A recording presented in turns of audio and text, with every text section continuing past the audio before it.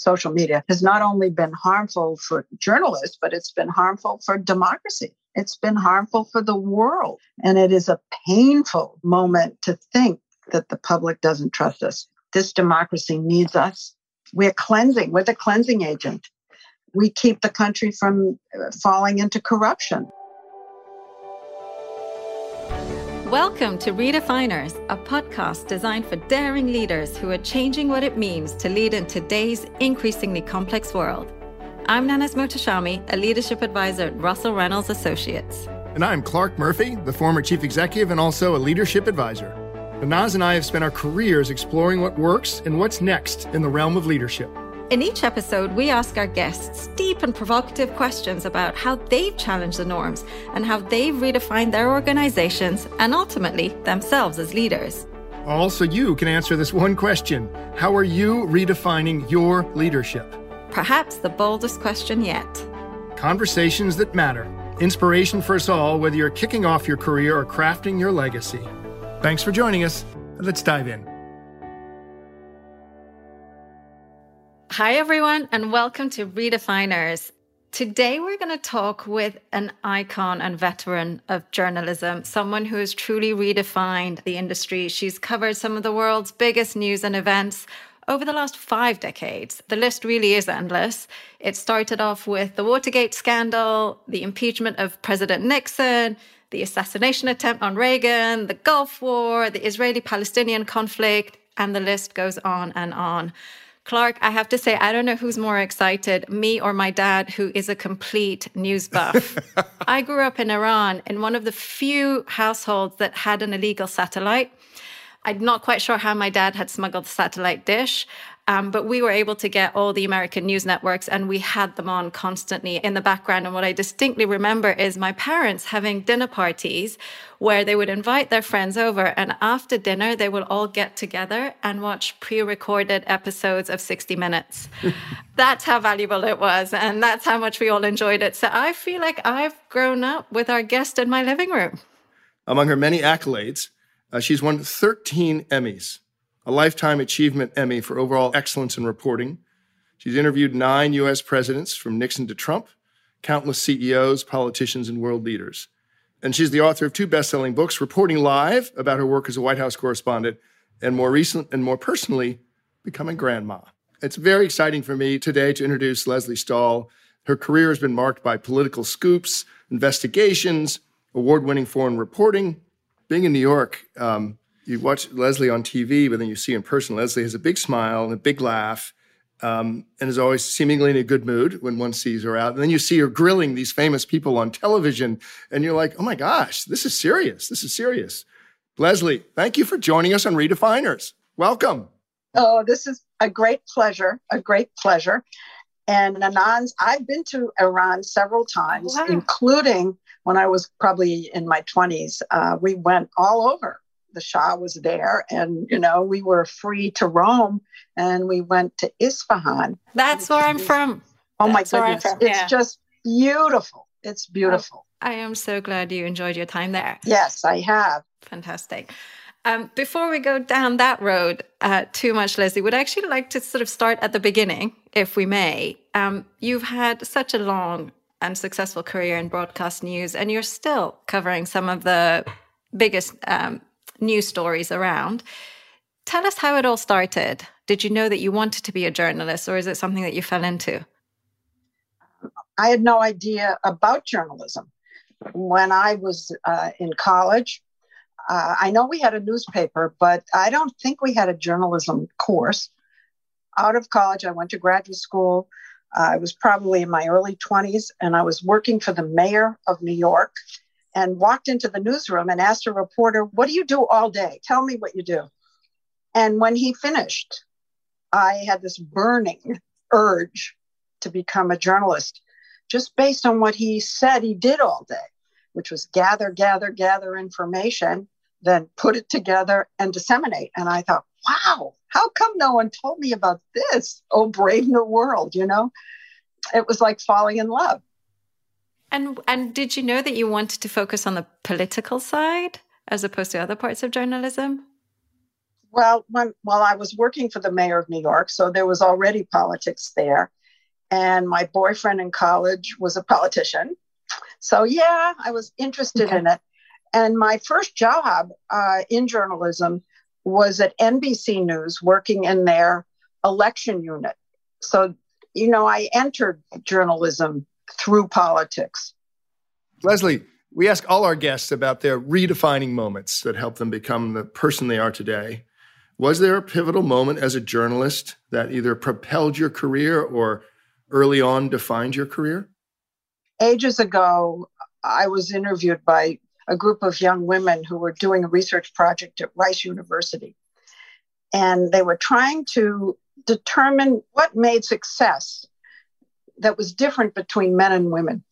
Mm-hmm. And women, they told me, always talked about luck. And men never talk about luck. Men take the bull by the horns, and women feel, swept along. I feel I got in during affirmative action, which was popular back then. And so I was in the door, incredibly grateful just to be there. I just feel I was on a wave of some kind. I suppose, therefore, that the pivotal moments had more to do with the news of the day. So as you mentioned, I covered Watergate, and it was lucky that I covered Watergate. I was assigned to it. I didn't ask for it. And of course, it lasted for years. So that was my break, so to speak, but I fell into it. And from a personal perspective, any personal redefining moments? My husband and I had COVID at the same time. And my husband's handicapped, so we had people here around the clock. And I came home, and the nurse who was taking care of us said to me, "You are the first one of my patients to survive." Oh, my God. Of course, it's searing. You're the first patient I've had that survived, and it chilled me to the bone. Right. The whole time I had COVID, and I was in the hospital with pneumonia and all of that, I never felt endangered. Never. And when I go out reporting and I get into sort of thorny, maybe dangerous situations, I never feel I'm in danger. I come home afterward, as I did from COVID, and I think, you idiot, why didn't you feel scared? And Lesley, does something like that make you rethink priorities? I mean, dare I ask, has it made you maybe want to retire from the professional side and spend more time with the family? I do think that having COVID changed my priorities a little bit, but never leaving my work. I mean, they're going to have to drag me out. Let's just face that. I did change my priorities in the hospital. And as Clark knows, he and I were on a board together, and I retired from the board. And it had something to do with saying, you can't do everything, Lesley. Grow up. I'm almost 80, and I'm telling myself to grow up and just reduce the field a little bit, but not my work. And can I ask one more question before we sort of move on? So much like I am starstruck today, and we've had some amazing guests on these podcasts, but I am totally starstruck. Lesley, in your life, you have interviewed some impressive people, world leaders, CEOs, politicians, heads of state. Has it ever been a bit too much? Have you ever either been starstruck or ever emotionally affected by your conversations? No, I haven't been starstruck, but I have been shaken emotionally. I have been kind of stopped in my tracks. And it's never with the powerful people. It's never with the names. It's never with a movie star or anything like that, or even a CEO. It's usually a doctor. The first human interest story I ever did, I did for 60 Minutes. And I interviewed a doctor with bone cancer. And he was in excruciating pain. And he was fantastic as a human being. But the story was that the only time he didn't have pain was when he was operating. He was a brain surgeon, thank goodness, and and I was overwhelmed by him. And there have been some families who are taking care of sick children that overwhelm me to the point of tears. So I don't get starstruck. Maybe a little intimidated by a general once. That's probably what makes you a very good interviewer. It was Norman Schwarzkopf. Yeah, he intimidated me. Talking about Norman and other sort of big leaders that you've interviewed, you've often had to deal with big egos, strong opinions, people who maybe have their own agenda and aren't open to sort of telling you the truth exactly how it is. And that's actually, believe it or not too dissimilar to what we do. I often find that I really need to prep before interviews and actually kind of cross-reference to really know kind of what the facts are. How have you done that? How do you prepare for interviews where you know that the person you're interviewing may not want to tell you the whole story? Well, that's almost 100% of the time. Is it? Of course. And particularly with business people, and politicians as well. And both, if you're interviewing a CEO, for example, or a head of state, or even a senator, they practice. They get their staffs to try to second guess us and go through the questions they think we're going to ask and kind of school them in getting around it, because people don't say yes. They have to agree to an interview to come on 60 Minutes, obviously. And they don't agree unless they have something they want to impart, or they've been accused of something and they want to deny it. So they all have an agenda. No one comes on just to come on. I mean, I can't think of a time. And so it's a game. We know they're going to try not to answer or evade or maybe not tell the truth. And we have to prepare ourselves to push or maneuver around. For the big interviews, we spend a lot of time getting ready. You know, it's the same when we interview some of these successful leaders. What we're trying to do is recruit successful leaders to go run another company or a foundation or a university. And so for us to be good in our jobs, we have to understand when they were not successful and how they handled it and what they did. And so you've got to keep probing for strengths and weaknesses. And there are some of our partners who are like, oh, you know, she's famous. You can't really ask her that tough question. But otherwise, we're not prepared and we're not giving a balanced assessment to our clients about how good a leader this will be in a time of crisis or transformation. It's kind of tricky sometimes. Yeah. So I want to pick up on something, Lesley. You talked about affirmative hire. I've never heard you say that before. And I think you and Connie Chung and Bernard Shaw were the early affirmative hires. And then you were, I think, the first woman to serve as the CBS News White House correspondent. It has been a male-dominated industry. And we've seen some of the issues of the industry in the last couple of years. Tell us about, how did you get through the boys' club? And how did you have to swing hard elbows? Did you just perform through? Yeah. So how'd you get through it? Well, you know, I think this will be of interest to whoever's listening. The real answer is that my boss at the time, who hired me and Connie Chung and Bernie Shaw, was totally 100% committed to affirmative action. He was not going to let us fail. And the commitment of the boss is so vital for anything to succeed.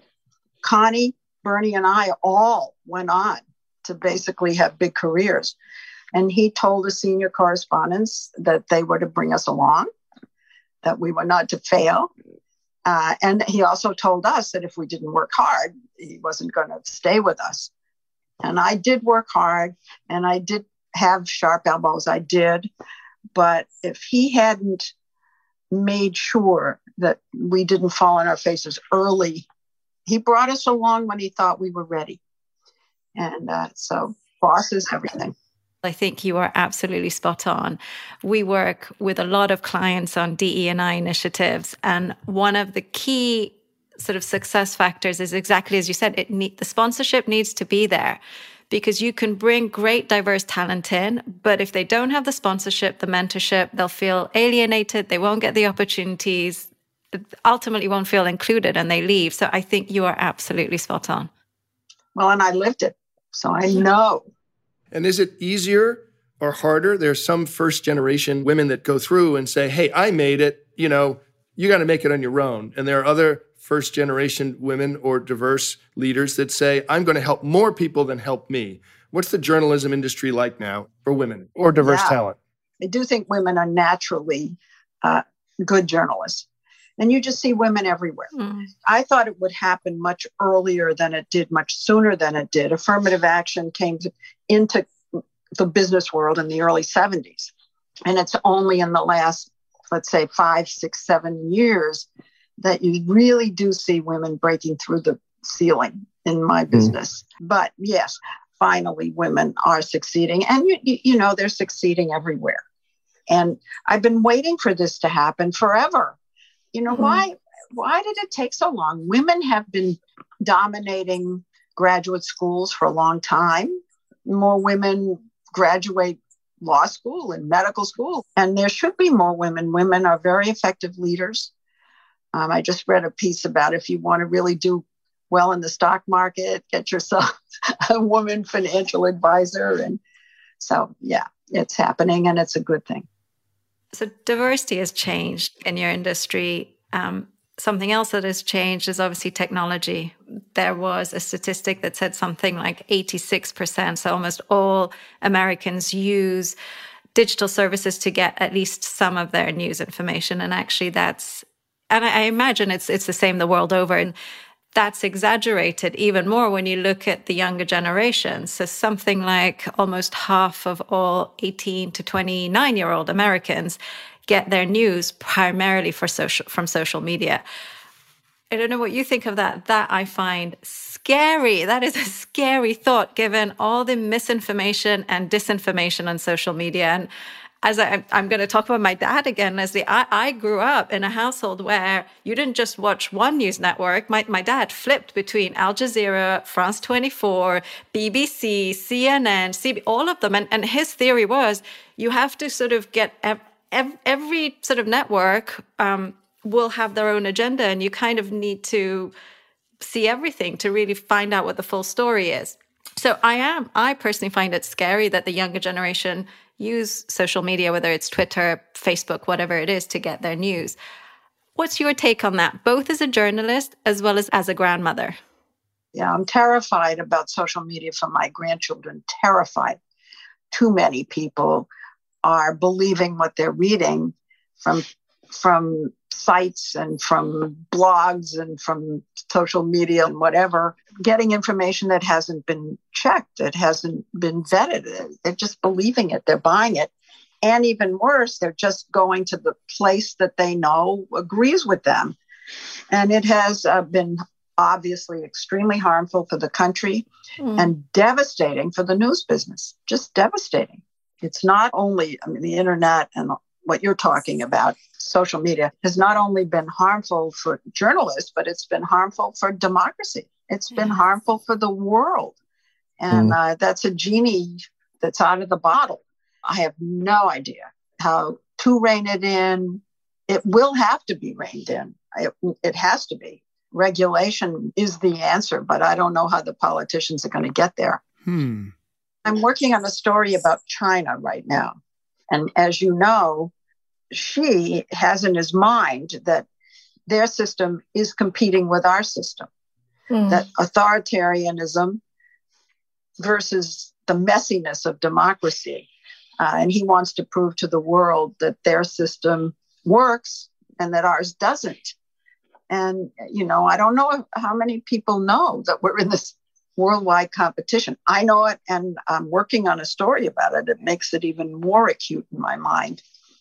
But social media, he's trying to rein it in, and you say, oh my God, he shouldn't be doing that. And you think to yourself, yeah, but shouldn't somebody put a couple of guardrails around what's going on here in this country?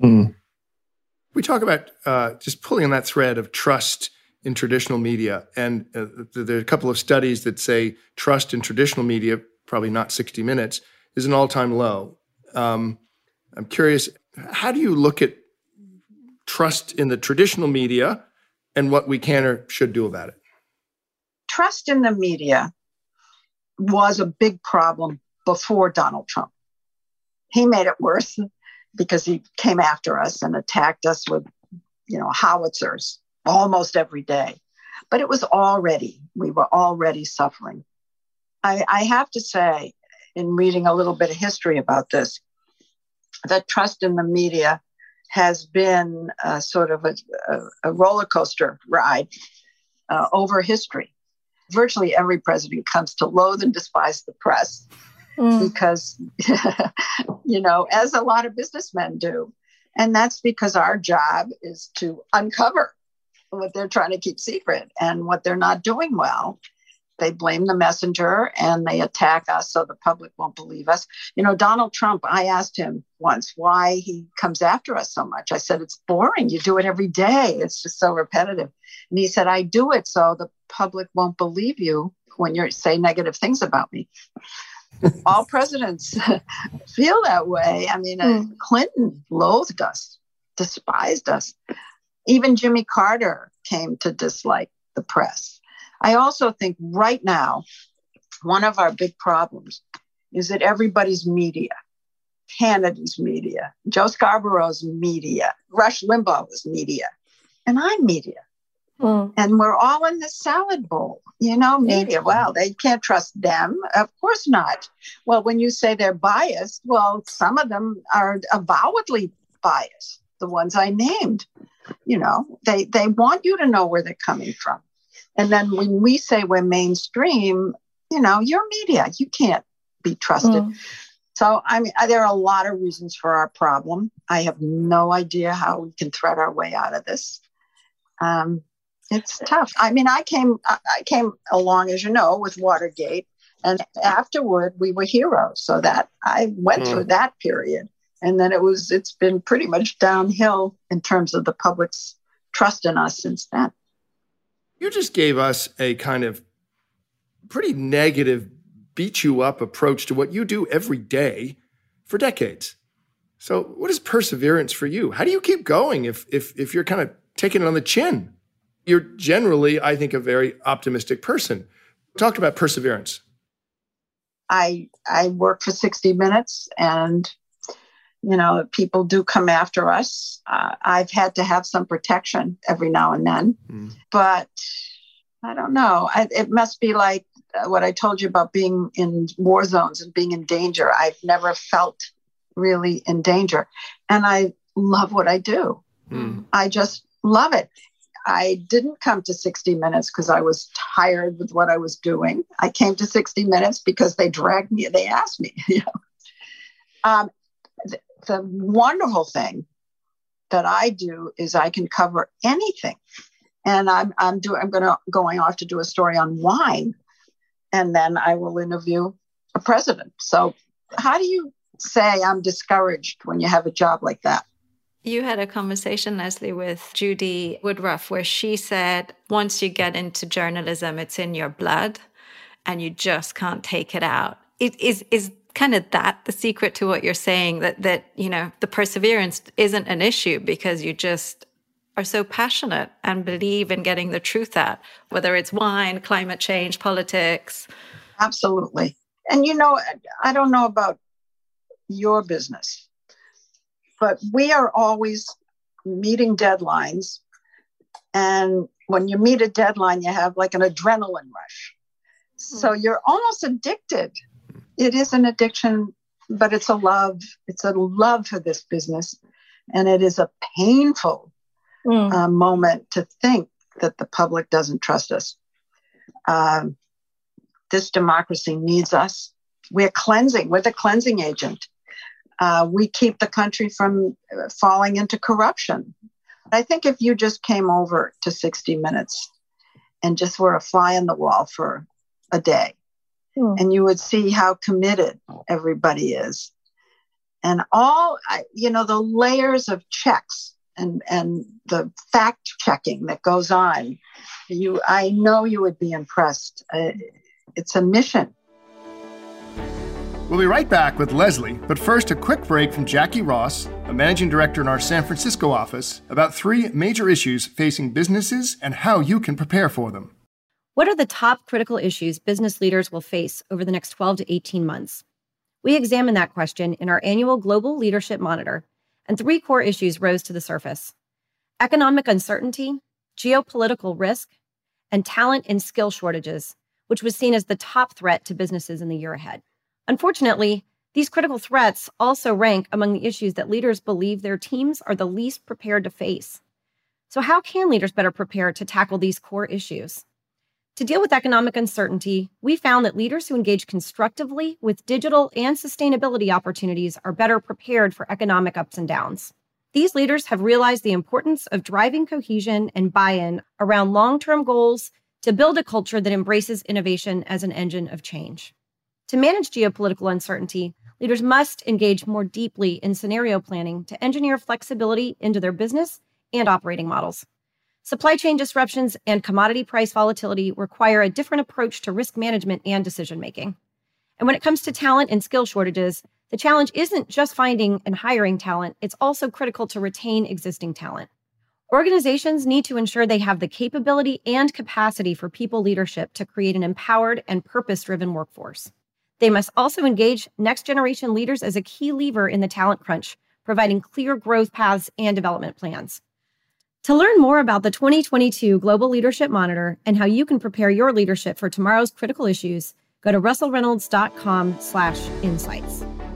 Now, back to our conversation with Lesley. Given the transformation in every aspect of our lives, what's the future of news? Does it become more citizen spontaneous reporting? Is there still a role for the longer form investigative broadcast news? How do you look at the future of the news business? If you go online today, where all news is, you will see that you can get the long form. You can get all kinds of investigations. You can get deep analysis. You can find what you agree with and what you disagree with. And so I think there's definitely a future for journalism. Here's the problem. When you had broadcasting, which when I came into journalism, broadcasting was beginning its golden age. We're at the end of it, by the way. And the audiences were huge, gigantic. The entire country was watching only 3 stations. And we had, 30 million or more people watching one news show. And so we had money. And it's expensive to produce 60 Minutes. It's extremely expensive because we travel a lot. If you divide it up into small chunks, which is what's going to happen on the internet, the kind of cream of people who came into journalism because there were decent salaries, that's going to go away. And I'm worried about the smartest kids in the class not wanting to be in this profession. That worries me a lot. Nevertheless, kids are flocking, and smart kids and kids who feel a little idealism toward this profession. And idealism is something we all crave in what we do. But I do worry about the model for supporting a family if you're a journalist. So Morgan Murphy, one of our daughters, graduated from the university in May. Ironically, a media studies major, but more around data analytics and a math minor. So quantitatively looking at what audiences react to what news in what media.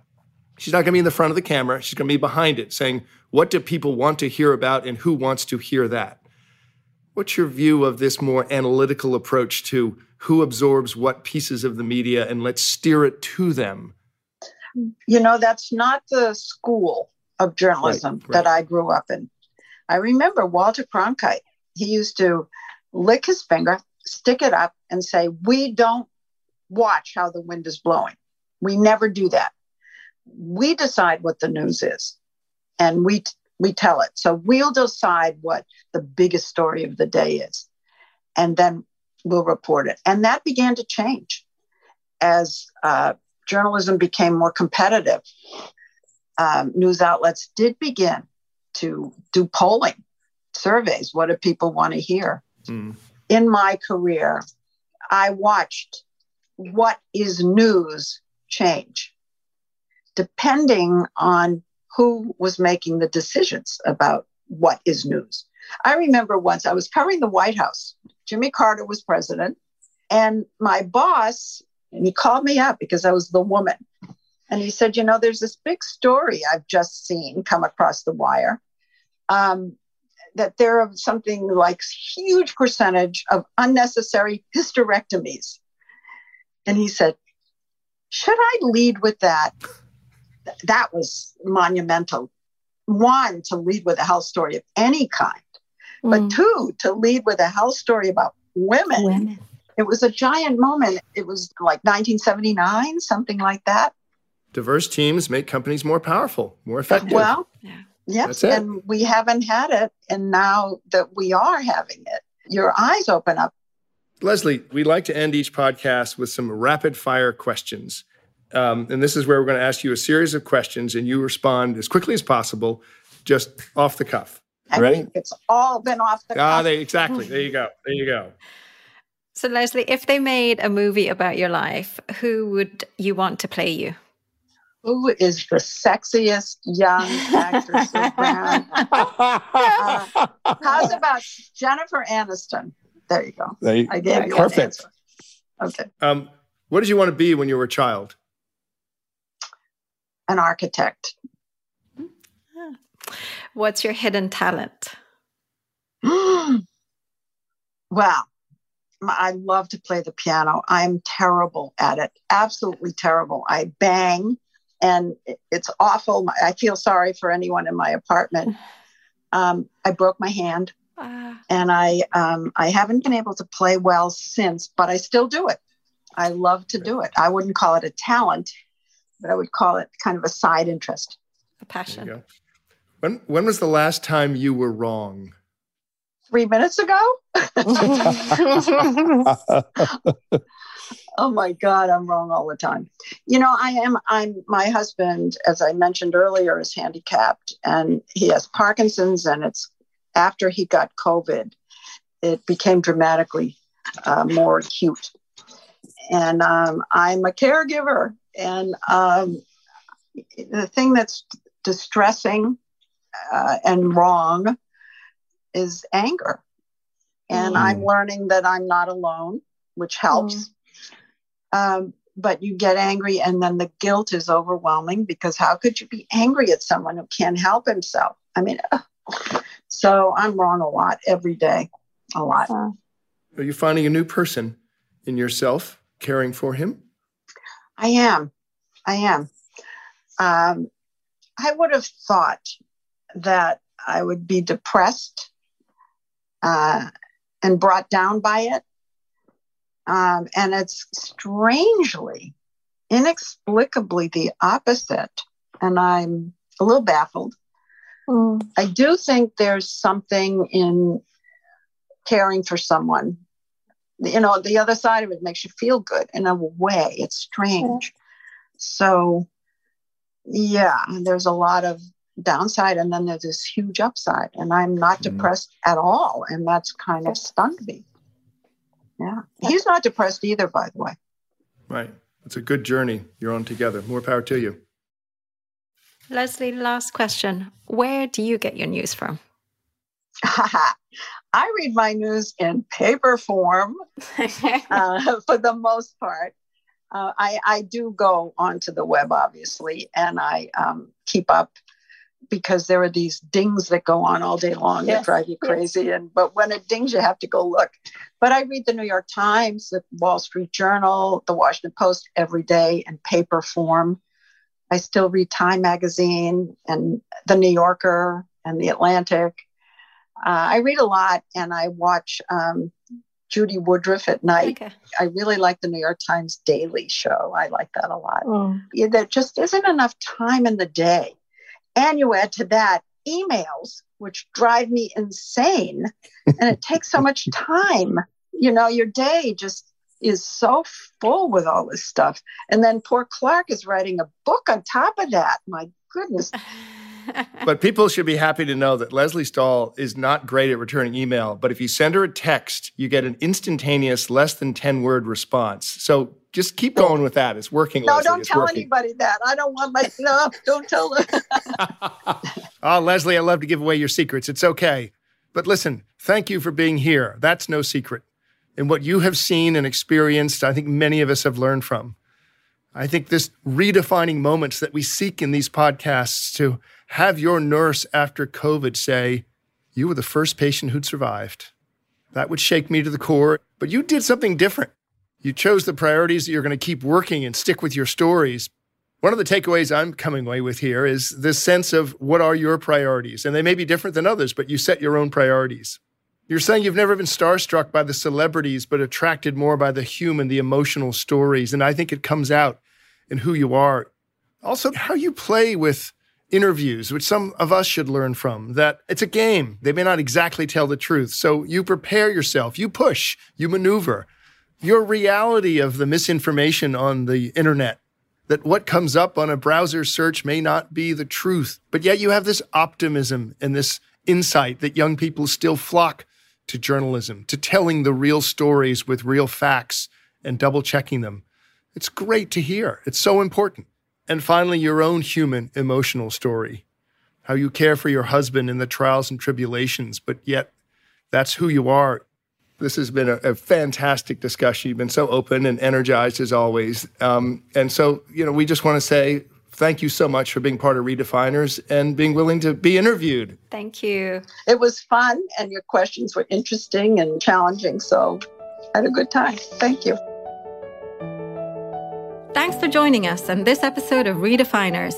For more dynamic insights from leaders from across industries and around the world, listen to Redefiners wherever you get your podcasts. And to learn more or get in contact with us, visit our website at russellreynolds.com, find us on LinkedIn, and follow us on Twitter at RA on Leadership. See you next time.